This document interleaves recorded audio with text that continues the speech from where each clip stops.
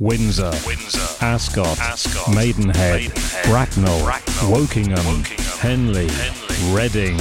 Okay. Ta-da! The voice River Radio of the Thames Valley.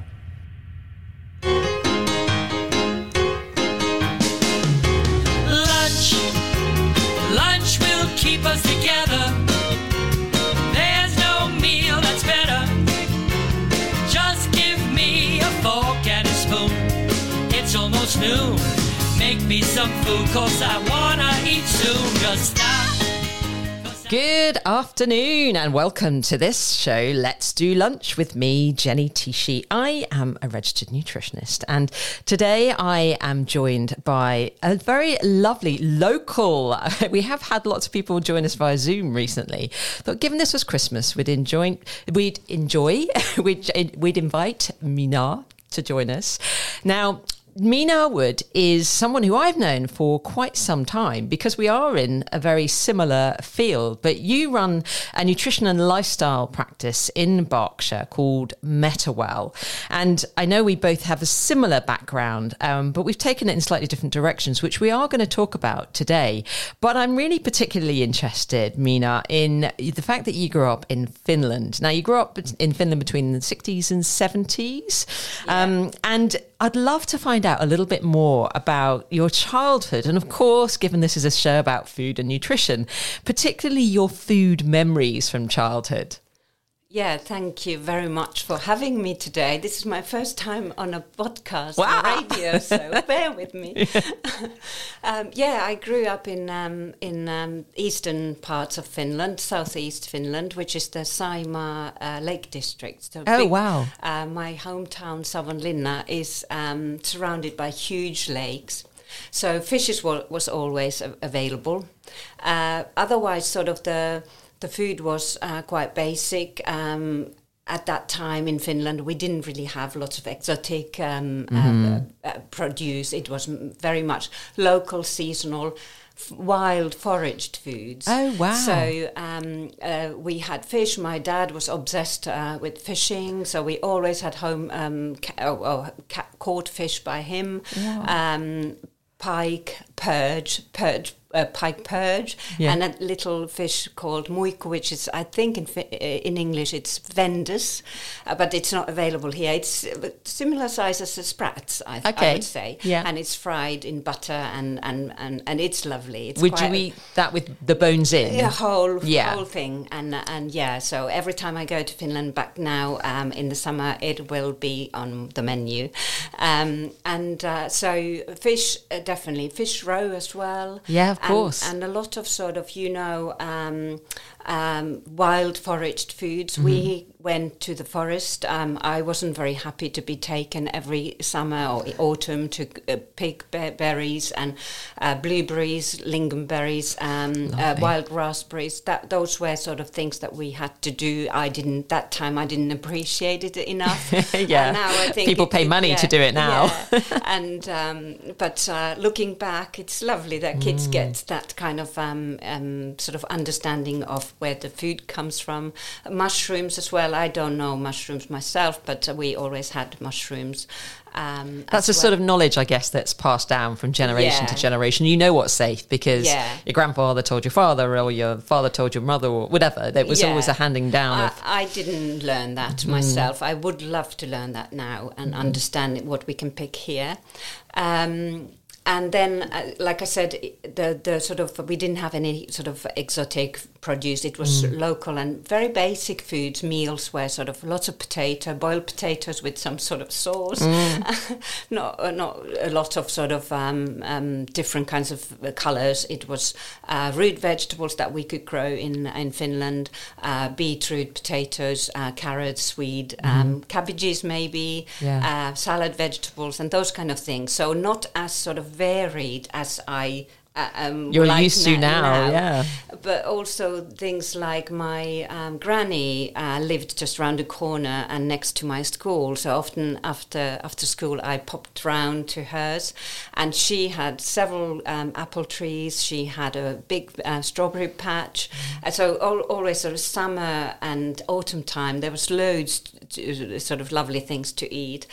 Berries like red currants and black currants and gooseberries and those kind of things. So lots of local and seasonal produce, which is lovely and healthy, and it's still something that it's always available in the markets and supermarkets as well at the right time of the year. And that's the thing, isn't it? So it's at the right time of the year. Now, I'm not familiar with the specific climate of Eastern Finland, but would you need to preserve certain foods because there was a food gap? Definitely, at certain times. Yeah. So preserved foods, definitely sort of making jams and freezing things as well, berries.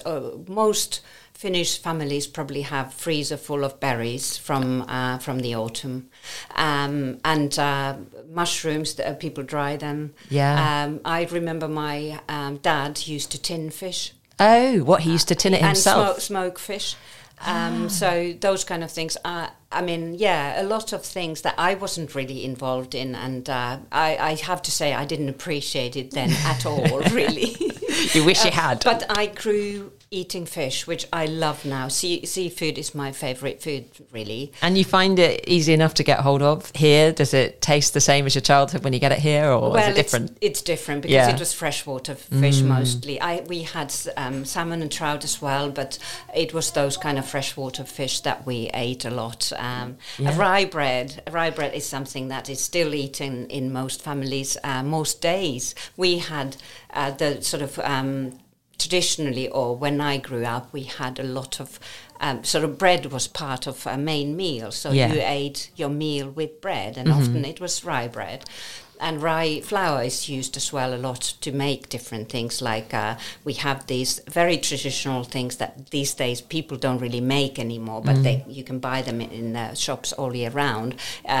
Rye flour dough, which is then made into these sort of pasties, very thinly rolled out pastry, oval shaped, and you fill it with mashed potato or rice porridge, which is sort of savoury rice porridge, and then you sort of crimp it up, and it's like used as a replacement for a slice of bread. Really. Okay. And you can top it with different toppings, but the traditional topping is egg butter. You boil eggs and then you mix it with butter, so that goes really well with those. Wow. What are those pasties called? Karjalan piirakka, Karelian pies, or Karelian pasties, I would say. Gosh, I'm not going to try and pronounce that. And what about any fermentation? Was there any sort of fermenting of things like, cabbage? I know we think of that traditionally in the sort of Germanic cultures, but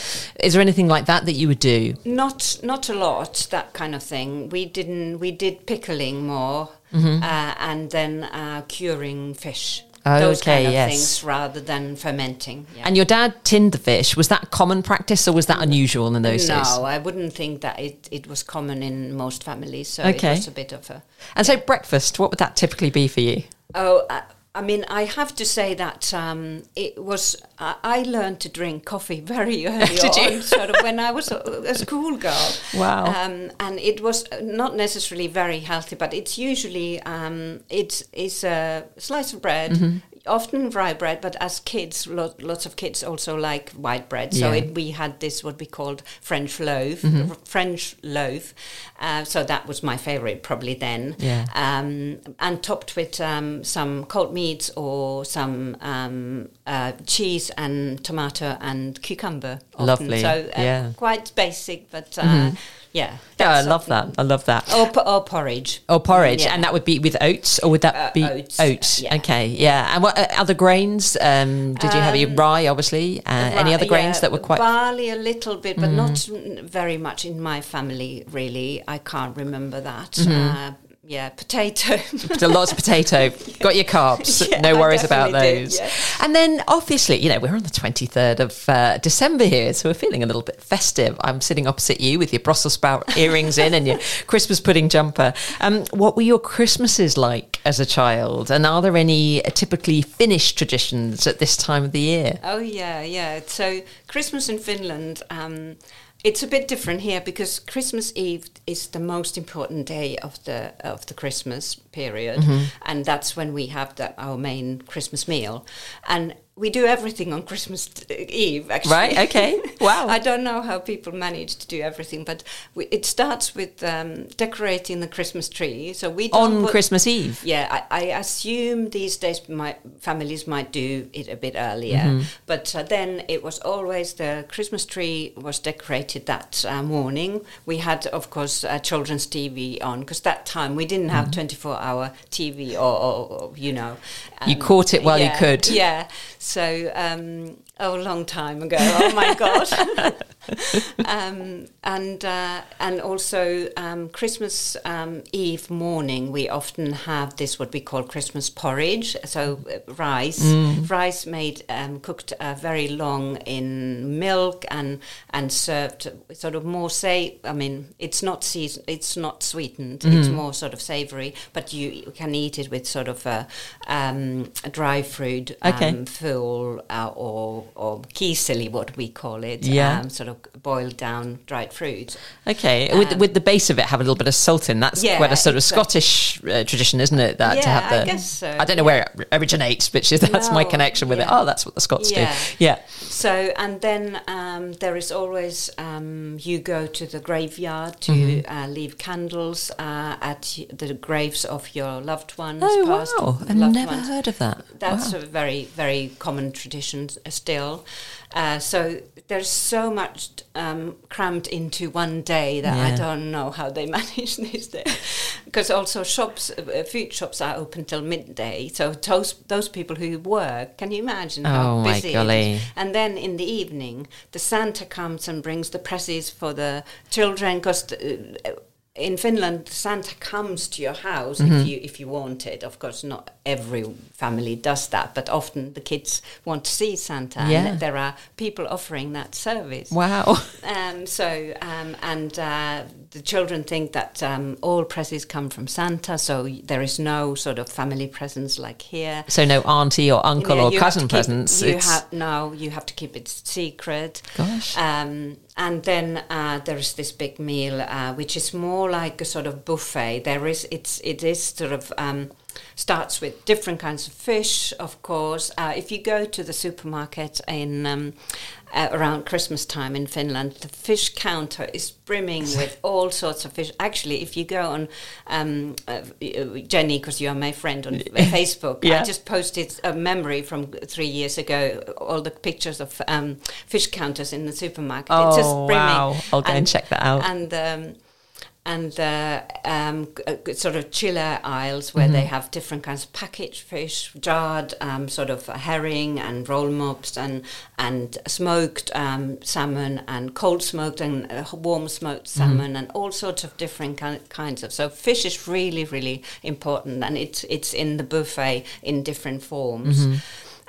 We often also have, it's more traditional in the sort of archipelago parts of sort of Swedish speaking areas of Finland, sweetened rye bread loaf, and that goes really nicely. It's sweetened with treacle. Oh, yum. I actually made a gluten-free version myself yesterday, and I used blackstrap molasses. Oh, wonderful. I love it. Love that stuff. So that goes really well with cured fish. Yes, of course. And different kinds of fish. So those kind of things. Then, of course, root vegetables are very common in on the Christmas table as well. So different things like carrots, cooked carrots, beetroots, chopped finely or sort of cubed, and then with gherkins and eggs and apple, and then you make this kind of sour cream dressing with horseradish, and you either mix them together or you sort of arrange them strips, colourful strips on a platter, and then everyone can sort of help themselves with some dressing. So that's very, very traditional Finnish as well. Of course, then we have the main thing is Christmas ham, very similar to gammon or Christmas ham here. You buy it sort of brined, ready brine. Already done, and then you bake it in the oven, and there's sort of a mustard crust or something. Okay, so like not that. a sweet glaze, it's more of a... It's more mustardy, yeah.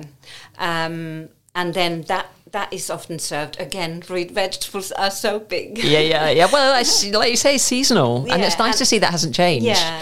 You know, they're not trying to serve something that isn't in season. Yeah, of season. many families buy these ready-made, but they are not difficult to make. But it's a lot. What I don't like about them, I mean, they taste nice, but what I don't like is that everything is mashed and baked in the oven, so there's not a lot of texture. Yes, no chewing. Yeah, and I like to chew my food. Yeah.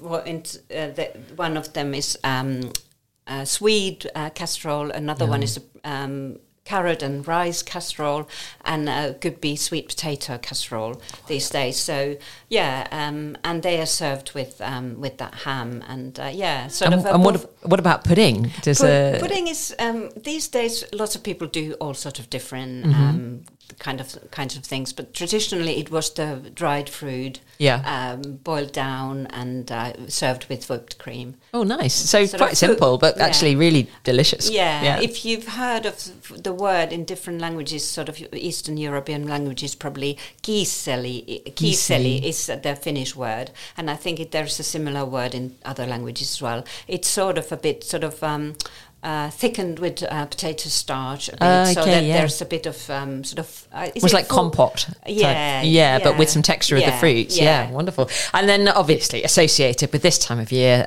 booze. Any particular traditional Finnish booze that would be associated with Christmas or not? Well, we didn't grow up having any kind of alcohol with food. Finland, so no wine or... I had an alcoholic father. Okay. So it was in a different way presented, which wasn't nice. But in a way, sort of at that time, wine with meals wasn't very common at all. Vodka in Finland is the drink. Nothing else, we'll have the vodka. So, I mean, now, it's really interesting you say that when you were younger, you didn't appreciate this opportunity to go and pick berries, fresh berries. You didn't appreciate that your father was, canning your own fish that he'd caught or smoking the fish that he'd caught. I mean, now you are a really creative nutritional chef. I mean, when did you learn to cook, or did you learn to cook by watching and when you were younger? I guess I got that sort of example that he did quite a lot of cooking, certain things, my mum and my bigger sister. I have two big sisters and one younger brother. So my big sister was quite keen on cooking and baking and doing things like that. I necessarily wasn't doing that much at home. When I went to the university, I did a first degree in Finland when I was still there, my first degree. I started sort of experimenting more and cooking for friends as well, and really enjoying it. But it was more like sort of basic pasta. Pasta carbonara was probably my favorite, my sort of... what do you call it? I was going to say pièce de résistance, but actually like it's Italian, isn't it? So whatever that is in Italian. Yeah, exactly. You're the linguist. Used to be. Yeah. So those kind of things. Probably ate quite a lot of pasta and carbs then as well. Not so much, so many vegetables. But that's when I started experimenting with food and really sort of fell in love with eating and experimenting and cooking for other people as well. And it's a time of finding your own kind of identity, isn't it? And I suppose we all grow up sort of eating whatever's put in front of us, so we don't really have much choice. And then you go out in the big wide world and you're like, I might just try this and experiment with that. So what do you most enjoy cooking now? What would you say is your sort of favourite dish or favourite type of food to cook? I really struggle with these kind of questions, like the last questions that we come to at the end. What is my favorite? Because I love so many things. Yeah, you don't want to pinpoint one. No, you can't. It's like your favorite child. You can't say that. Well, I love fish and seafood. I love vegetables. It's just experimenting with different kinds of things. I love trying new things, experimenting with recipes. And you know what, actually, I always think this, we here in an island nation, we're surrounded by water, and actually very few people eat fish, let alone cook it. And I think a lot of people really struggle with knowing how. So one of the advantages you have is that you grew up in an environment where, it was around you all the time. It wasn't just being fished out of the water, it was being prepared or preserved or, and you were eating it. So it's lovely that you've got that kind of predisposition to even want to have it. You want to cook it, you want to prepare it. I know from my own perspective, I didn't really eat that much fish, and when I did, it was it's just not very nice. It was deep fried and covered in batter and bones sometimes still in it, and it's just not all the things that a child probably doesn't really think is a good thing to be eating. And it never tasted fresh, which I'm sure yours always did, and maybe that's the biggest challenge now we're here. So we're just going to take a brief pause here, but I would love to talk about when you did move to the UK and what's happened for you since you've been here. Across the Thames Valley. One more time. Across the Thames Valley. This is River Radio. Well, now for some pop music. Try this. Welcome back to this show, Let's Do Lunch. This is a show all about food and nutrition. I'm Jenny Tichy. I am a registered nutritionist and author of many recipe books. And today I am joined by Mina Wood, who is the owner of Metawild, a nutrition and lifestyle business practice based in Berkshire, so nice and local. Now, Mina grew up in Finland, so we've been talking about your Finnish childhood and some of the Finnish traditions that were particularly Christmassy, and I've been getting into the Christmas spirit with it all and getting carried away. But, we're going to move on to ask you about your move to the UK. So you came to the UK to work for a company in Slough in the 1990s. I was going to ask if this was a culture shock, given your background and it sounds very idyllic in some ways, food-wise, your upbringing. Were you fully prepared for this move? Not at all. It was actually never my plan to come to England. Okay. My first degree was in languages, German and Italian I studied, and I really wanted to go to Italy, Germany. I did some sort of short stays there doing different things during the studies. Then I happened to get a job in Slough. Did you look it up on a map and go, it's not far from London? Yeah. Exactly, yeah. So it was scary, and I hadn't been travelling a lot, sort of, or definitely moving to a country sort of for a couple of years. That was a big shock. My English wasn't that good either, so that was the main struggle I had, probably because I had studied German. My German was really fluent. I could converse very well with that, but now I can't anymore. Yeah, it's out of practice. It's hard, isn't it? So, but luckily the job I got was in a translation agency with lots of different European language translators as well, who were translating from English into their respective languages. So a lot of people translated from German as well. So I could communicate a bit better with them in German. But of course, I had to start learning how to sort out mundane things. Yes, and call bank accounts and GPs, sort of electricity, all sort of things like that. Renting a flat, and so I was really petrified every time I had to pick up the phone and call some sort of company and discuss something, because I didn't understand what they were saying and I couldn't express myself very well. So it was a shock, mainly due to, of course, I had never been in England or Britain, but mainly because of my language barrier. Yeah, and what about the food when you arrived? Was that a shock? Well, I quite loved going to the pub with my colleagues. We had lunches, we had lots of beer as well. Yeah, beer, pub lunches. I quite it was all new to me, and we enjoyed that. That's a good way to socialise as well, isn't it? And then, you know, bonding over a chicken in a basket. Yeah, and particularly because a lot of my colleagues were also here as a sort of foreigners came from their countries and didn't have family here, so we really bonded. And can I ask, obviously now you are a nutritionist, you are a nutritional chef. How did you get from being a linguist and a translator to where you are now? Yeah, so I worked for this company for 3 years, and then I started freelancing and doing quite a lot of sort of, I wanted to, that was technical automotive, which was really not my thing at all. So I wanted to move away from technical stuff and started doing more medical. And it was a lot of pharmaceutical, sort of drug-related texts. So I started realizing that I actually don't understand. I'm translating something, but I'm not necessarily understanding the background and the context. So I wanted to learn about human body, the physiology, but mainly because how I switched or how I decided to go back to studying something else and follow my passion in food and nutrition. It was because I had my own health issues.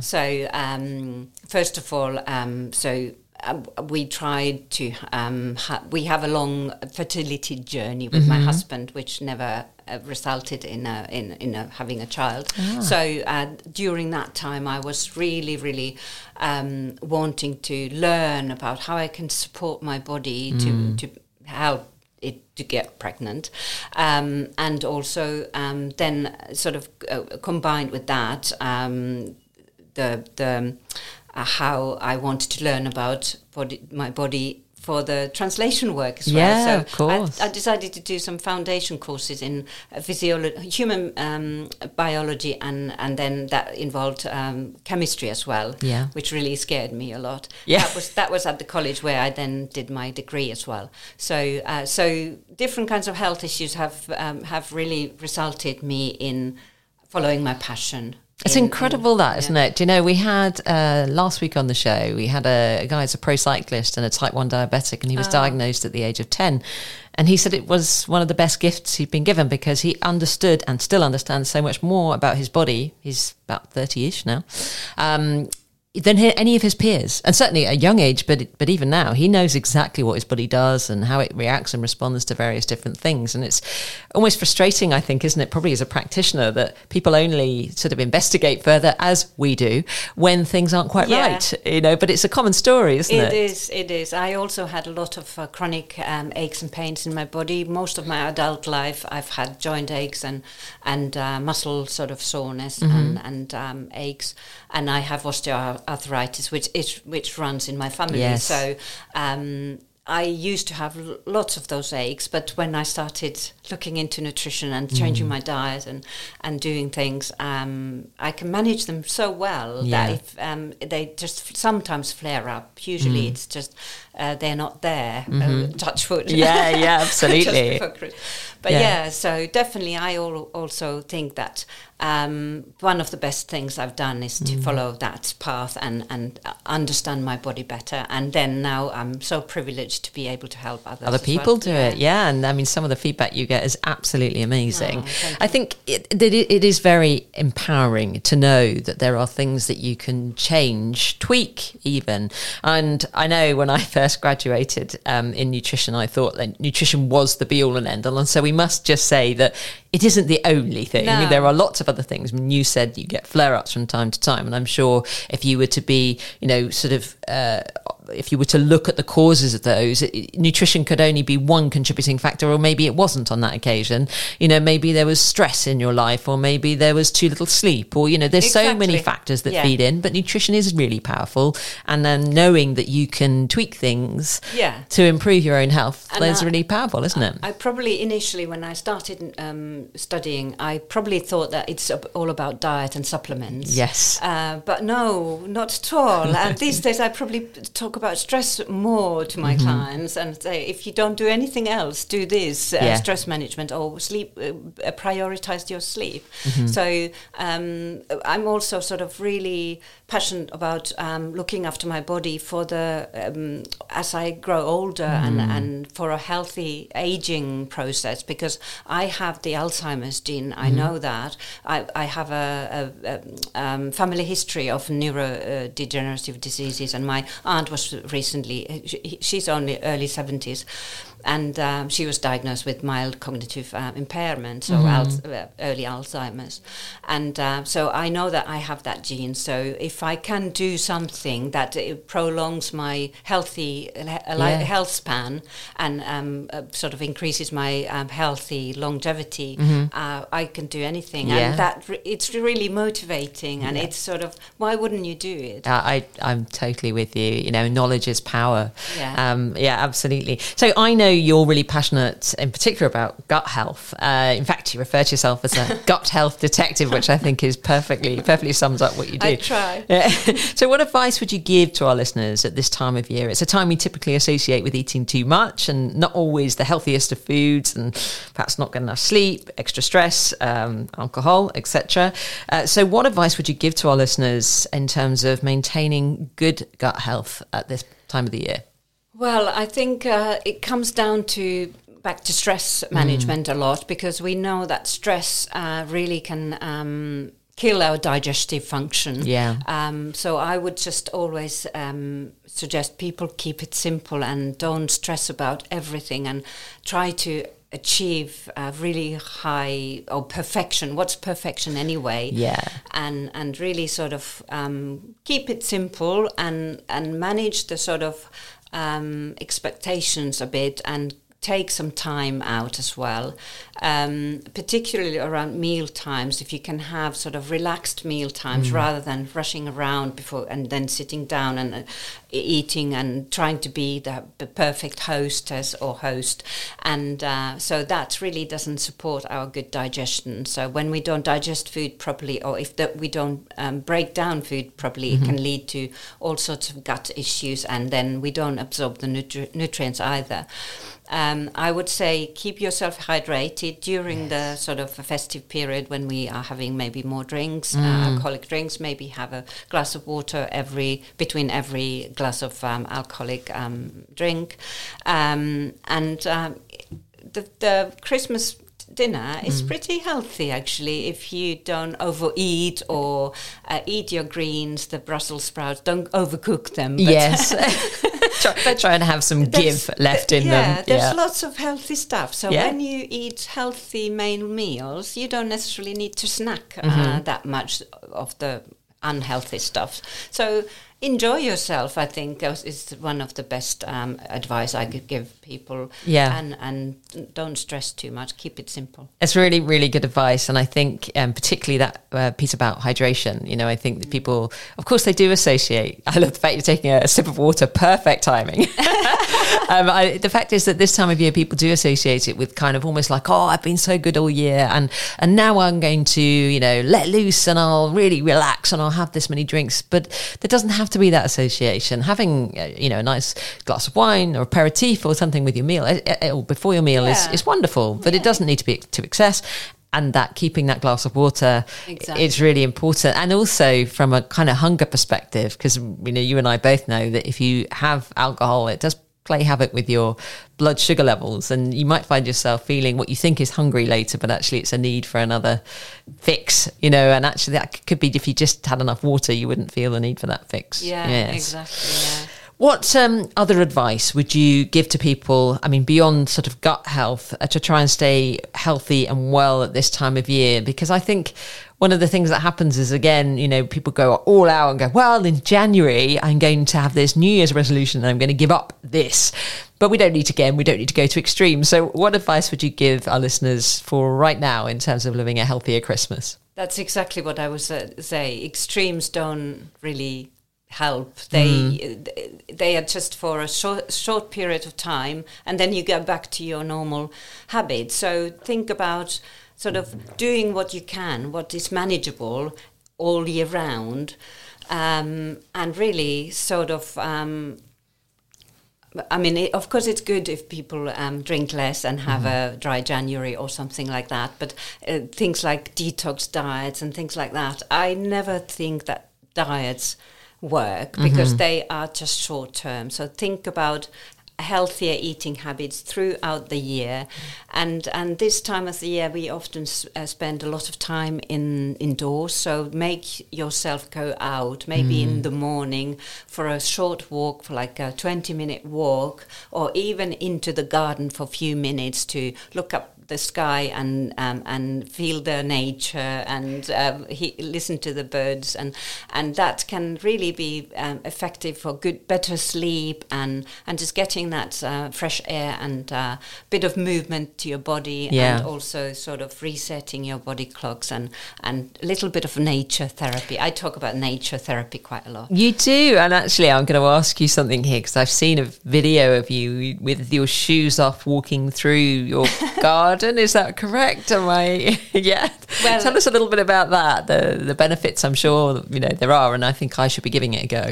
Yeah. So that's called. I mean, it's barefoot. Going barefoot in nature is really beneficial, or we think it's beneficial. So touching soil, touching grass and earth is supposed to sort of. I don't know the scientific the basis for it, but you are grounding yourself. There's something about earth and nature that grounds us, and it calms our nervous system often, and it is very good. Nature therapy, we know from sort of Japanese forest bathing, what they do there, that it can boost our immune system as well, lower our cholesterol levels. So for me, when I do my barefoot walking, I actually go barefoot all year, or all summer in the garden, and into the sort of springtime and into the autumn, and then I do a bit of cold exposure if there is snow or frosty grass. Sort of try to do daily, not always, in the winter as well. Just wonderful. That's the cold exposure part of that. Yeah. Oh, I think you're right. I know from the scientific perspective, the forest bathing, there's lots of evidence, isn't there, about the health benefits to that. I know you're also a fan of intermittent fasting. Can you share with our listeners what that means for you and why you're such a fan? Well, I think it's just sort of, there are so many benefits which are not even part of the sort of physiology or biology, because it's also frees time a lot when we are not always thinking about food or what we are going to cook or cooking it. So when you shorten your eating window, this is also called time restricted eating. So your eating window is just shorter, maybe 8 to 10 hours, and then you fast the rest of the day or overnight. It's really quite sort of transformational, because you have more time to do other things, and your body gets a break. Your digestive system is not constantly digesting, which consumes so much energy from other things, and also it never gets a break sort of to renew and do these housekeeping functions. We know from literature that longer fasts can be really good for brain health and focus and sort of longevity. There are so many benefits that can start happening when we let our body have a bit of a break from constant eating. So what time of day would be your first meal? Well, I would love to eat breakfast and then an early, very early dinner, but it doesn't happen in my family. My husband doesn't like it, and I like our dinners and together. Time together is important, isn't it? So mine is so for best benefits, you would eat breakfast and late lunch or early dinner. I do it. I skip my breakfast usually, and then I have a sort of brunch or lunch, and then we probably finish our dinner around 8 o'clock. So I don't eat between 8 o'clock and maybe 11 o'clock. So 14 to 16 hours usually overnight. It's really interesting. And what would your brunch typically consist of? I love eggs. So powerhouse. Yeah, usually something with eggs, lots of veggies, either sort of salad, just different kinds of things on the plate, either fresh or sautéed in the pan with a little bit of olive oil. Just lots of different colours. And this morning I actually had my other kind of sort of favourite breakfast or brunch is sort of a bowl of nuts and seeds, yogurt, different kinds, even sort of frozen peas in it. So they're quite sweet. Yeah, they are sweet. Yeah, maybe oats and lots of berries, blueberries, and all sorts of different things. So lots of colour and variety. Yeah, lovely. I love that. And another practice that I think will interest our listeners is the fact that you use a cold water blast at the end of your shower. What's your reason for that practice? Well, I feel the cold all the time. I feel it very easily. I did see people in Finland when I was there, and these days cold exposure and cold water plunging is very trendy. But when I was growing up, people had those plunges in the cold water in the frozen lake, where they did the hole in the ice and sea or lakes. But then often you just go back to the sauna, and that's something I would love to do. Here I do either lake swimming during the months when it's reasonably. A little bit. My last one was in early October. Okay. So, but I haven't been since. But what I do is the shower. Every time I have a shower, I end it with cold water, and I also do sort of splashing cold water on my face every morning and every evening. What it does is it stimulates the vagus nerve, which is the main nerve of the parasympathetic nervous system, which is the opposing system of the stress response, fight or flight. Right. So it calms your nervous system down. So stimulating that here and there whenever you can. You can do it in different ways. It's really good. But one thing, it can boost the immune system as well if you do cold exposure. But one thing that I like what it does, it gives you confidence because you step out of your comfort zone. Your mind grows. You grow personally, and for me, it's an amazing confidence boost. To do anything else, like presenting my business and my practice and talking to people, when I know that I can do those kind of things, it's sort of... That's a wonderful perspective. Yeah. Do you know, I think it's so important that, isn't it? Stepping outside your comfort zone in order to grow. And I didn't think of what you were saying there as that, and it is exactly that. Yeah. And that's, and it is about how you view it, isn't it? Yeah. Fascinating. Well, we're going to take a little moment, a little pause. I would love to talk to you a little bit more about your business, what you're doing at this time of the year, and what's going to be happening for you in the future. Windsor, Ascot, Maidenhead, Bracknell, Wokingham, Henley, Reading. Okay. Ta-da! The voice River Radio of the Thames Valley. Welcome back to this show, Let's Do Lunch, with me, Jenny Tichy. I'm a registered nutritionist, the author of several cookery books. I'm an absolute foodie. And this show is all about food and nutrition. And today we are joined by Mina Wood, who is from her own company, MetaWell, which is a nutrition and lifestyle medicine practice based in Berkshire. Now, we've been talking a lot about your childhood in Finland, which has been fascinating, your Christmas traditions, a little bit about some of the practices that you use to stay healthy, to stay well, and some of the advice that you can give to our listeners around this time of year.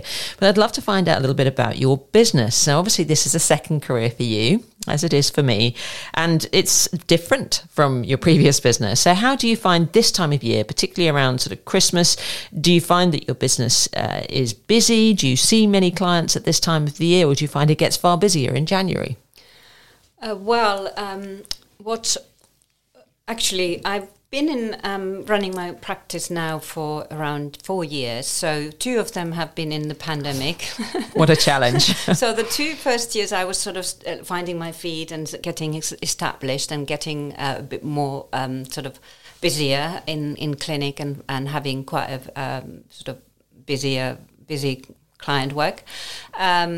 then the pandemic hit, so it's been on and off. Lockdowns, 2 lockdowns, and so of course then it more or less died down. I mean, I find that even though people probably would have had the time, but their headspace probably was in a different place, completely different. So it has been busy this year, quite busy. I don't know if I think this time of the year often people sort of wind down a bit towards Christmas, and I like to do the same. I work on a program basis, so I work with one client, sort of seeing them weekly for just a quick catch-ups for a longer period. So of course I have clients going on, but we often take a break over the Christmas, so a couple of weeks when we don't see each other. They can send me questions, and I tell them if I'm not away, or I can reply and support them during the Christmas period, but often they don't really need it as much, but that's a wonderful way to work, because it's a very supportive hand-holding way, and people know that if they really need you, you're there most of the time. And that's when it comes to the food that you eat and the way that you live, sometimes we just need that little check-in with someone, don't we? Check in with someone else, and in particular if they're a professional in their field, that's really helpful. Yeah, exactly. That's brilliant. So, and when you do operate at the moment, obviously we've all been facing challenges with this wonderful virus, but are you operating via Zoom or other video conferencing? Zoom mainly. I have my consultation room in my home in Bracknell, and I do see clients face-to-face who want to come to the clinic. Some sort of elderly clients, for instance, don't use Zoom, so that's available, but most clients are on Zoom. And who's a typical client for you? Well, I probably don't have a typical sort of age, or it's usually people come to me with their gut health issues, or I do see sort of women going through menopause or wanting to have a healthy transition. So different kind of chronic issues that people have tried to understand, and doctors maybe not have been able to help them. So then they start looking into nutrition, or gut health issues and various kind of chronic conditions. So wouldn't it have been wonderful for you when you first started those translations and you were wanting more knowledge and more information, and then with your own health journeys, wouldn't it be wonderful to have met you back in those days? If I'd have met myself back in those days.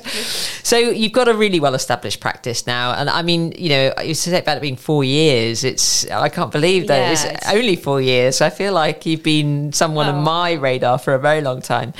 What are your plans for the future? I'd like to start creating some online courses, so to reach more people. Not everyone can do one-to-one programs, or want. So my plan is to create at least initially one online program for a group of people. I'm running the. I don't know if you know about recovery colleges. No. So there is I don't know if they are nationwide, but in the local area there are some recovery colleges, which stepping stones they're called, and they are mental health services for people, anyone really. This is a new setup in Bracknell, which we do sort of free courses and workshops and sessions for anyone living in Bracknell and the area. So I'm doing a food and mood course there. I run one in the autumn term, and it's going to be rerun in January.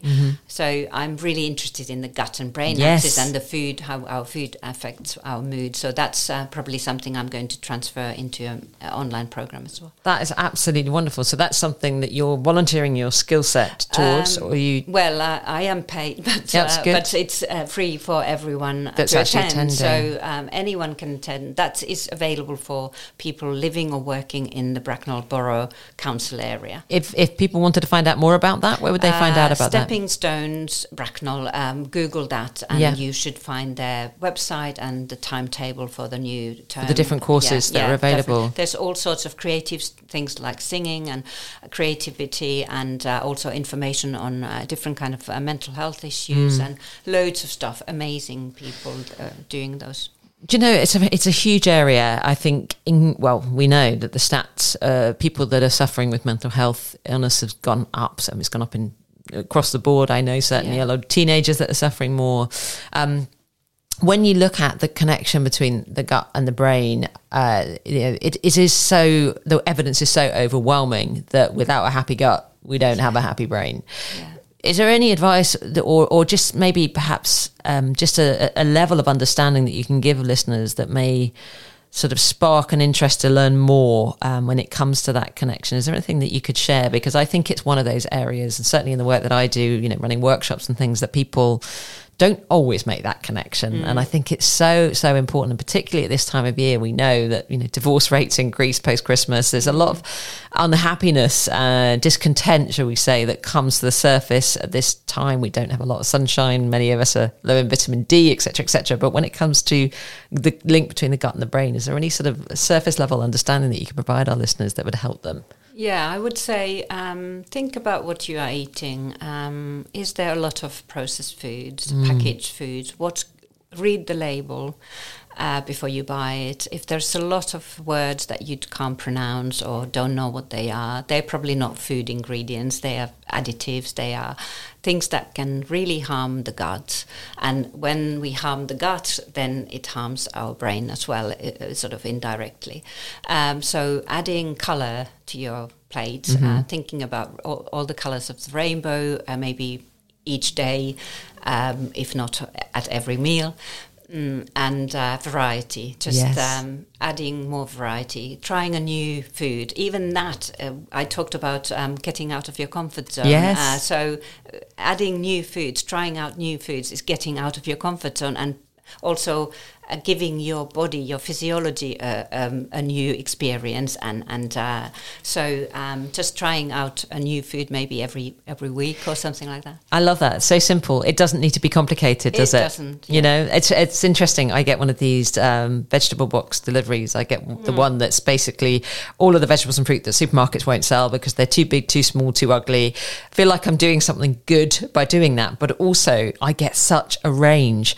And it's a bit of a joke in our household that, somehow I seem to make it into another really nice meal. But the point is, all of those vegetables and fruits are going into something that we're eating. It's already been rescued once. We're not going to lose it. We're not going to get rid of it ourselves. We will use it in some. It might make for some strange concoctions at times, but and exactly, that's the thing. People might be afraid of not being able to produce something amazing. Home cooking doesn't have to be amazing. Those things that we see on telly, all those amazing cooks producing, it doesn't have to be like that. It can still taste lovely and it's healthy when it's cooked at home rather than let the corporations cook. Exactly, there are no rules. I think we can easily be led, can't we, by what we see as normal, the whole meat and two veg concept, for example. But actually, it doesn't have to be that way. And I know one of the things that I talk about is sort of celebrating vegetables as the hero, naming your dishes after the primary vegetable in it. The sweet potato chili, for example. Well, that chili could have meat in it. It doesn't have to, but you're naming it after the primary vegetable, and then that makes you think slightly differently. It's a different mindset, isn't it? Yeah. So whereabouts are you for Christmas? Are you here, or how are you going to be celebrating it this year? It's going to be quite a quiet Christmas for us. The main days, me and my husband, we are seeing some of his family at some point, but Christmas Eve will be sort of a buffet, fish and stuff. A buffet? A buffet, yeah. So I want to come to yours. Well, you are welcome. But you are away, I think. Yeah. So, and Christmas Day will be sort of a bit of a fusion of Finnish and British. So we are going to have some pork, like it's not Christmas ham as such, but pork, roast pork and various trimmings. I love that. You've got both kind of Finnish, British, British. We've gone for a British Christmas. Or Finglish. Finglish. Yeah, that sounds very strange. Oh dear, I love it. So if people want to find out more about you and what you do, where can they find out more about that? So my website is metawell.co.uk. I'm on website. I'm on Facebook as Metawell, and I have a Facebook group, Healthy You for Life. On Instagram, I'm minna.wood. Everything is different. And then, of course, LinkedIn. So I'm there. You can Metawell was very well chosen. You would have not known when you chose that name what was going to happen with Facebook, would you? Oh, and the metaverse. I actually really didn't like that, what they did. My company name comes from my initials, Minna Wood, MW, and I like the way that they are opposed. That when you write them down, they look the opposite. Yes, of course, yeah. And then also metabolic wellness. It's short. So that's where it comes from. So a bit of sort of wordplay, but now Facebook has sort of spoiled the whole thing. Somebody might be after you with a lot of money at some point. Who knows? So on to our quick fire questions. We always do these at the end of this show. What would be your death row meal, your final meal on Earth? Oh my God. When I thought about this, again, I said, I can't decide for one, but it must be seafood. Of course. Sort of seafood buffet. Maybe some octopus there. Although I've since learned and read about octopus, how intelligent they are, so I'm a bit worried about eating it. But it's yummy. And maybe a proper Napolitanian. How do you say? Neapolitana? Oh, yeah. Proper good pizza, because I'm gluten-free, so I hardly ever eat proper pizzas. So maybe something like that. A nice buffet with a little bit of pizza, lots of seafood. Yeah, lots of bits, including lots of seafood. Who is your favourite chef? Again, difficult. I have a bit of a girl crush on Nigella. I can get that. Yeah, the way she looks at the camera with that sultry but mainly look. The way she talks, her sensuous words about food. She loves food, and that's I'd love to talk like that, but I can't. Yeah, I'm sure you could. What is your favourite restaurant? In the area, I'd really like the Bluebells in Ascot. Oh, so what sort of food do they do? It's sort of modern, quite nicely presented. It's I can't sort of pinpoint what cuisine it is. It's modern style. And Bluebells, do you say? Bluebells. Bluebells. Yeah, I'll have to that's look one that. of my favourite. And is there someone you'd like to eat that you haven't eaten yet? Maybe the Fat Duck in Bray. Oh, just to have the experience. Yeah, it is an experience. Yeah. Have you been? Yes, I have. Many years ago. Would you recommend? I definitely would. It would. I went with my husband quite a few times, and we're both real foodies and very open-minded, and we both love the theatrical element to it. Took my parents. It was lost. They didn't quite get it. They like their really good French food, but they didn't like all the fanfare and all the, My hubby is not into that at all. That's why we haven't been. Oh, we'll go together. Yeah. Fancy dinner party. If you were allowed 4 guests at your fancy dinner party, who would they be and why? Well, I think it's going to be all female guests. So I was thinking, girl power. Yeah, Princess Diana. I would really like to talk to her and find out what really went on. What really happened. Is the Crown telling us the truth? Yeah, and then also Amy Winehouse for her story and she could sing. Yes. I love her singing. We had her guitarist on one of the shows here recently. Yeah. And then I was thinking of sort of maybe an artist, so I thought Frida Kahlo. Oh, wow, yeah. She had an amazing, interesting life, and also I love her paintings, and I love the style. And then a really fictional character, Phoebe from Friends. Brilliant. What a great list. I think that's one of my favourite lists. What a great way to end the show. Thank you so much, Minna Wood. You have been really interesting. I love listening to you about lots of different things. I feel like I've learned lots. And I said at the outset, we are from a similar background in the sense, it's a second career and we're both into our nutrition. Yeah. And we do slightly different things with it. And I think you can always learn from others. Everyone's got their own perspective on things. And for me, hearing about the barefoot walking, particularly on that frosty, crisp grass. I take the dog out every morning. Why not just take my shoes off for 5 minutes? And I love the idea of that cold blast at the end of my showers, because actually that would be really exhilarating. exhilarating. Yeah. And I have done that in the past because my parents love narrowboating, and so we used to do narrowboat holidays. You've been wonderful to listen to, and thank you very much. I'm feeling very Christmassy. Merry Christmas to you. Merry Christmas to everyone that's listening. I hope everyone enjoys their food. Thank you very much. Merry Christmas. Is there anything you'd like to finish up with, Amina, before we go? Well, have a lovely Christmas, enjoy everything, and keep it simple. Keep it simple. I think that is absolutely so important. Thank you very much, and thank you for listening. Goodbye.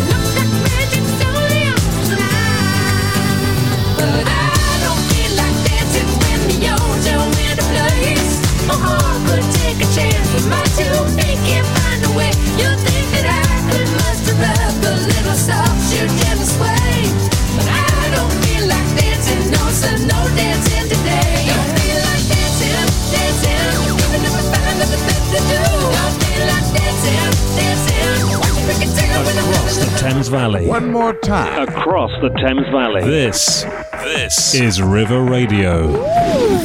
Well, now for some pop music. Try this.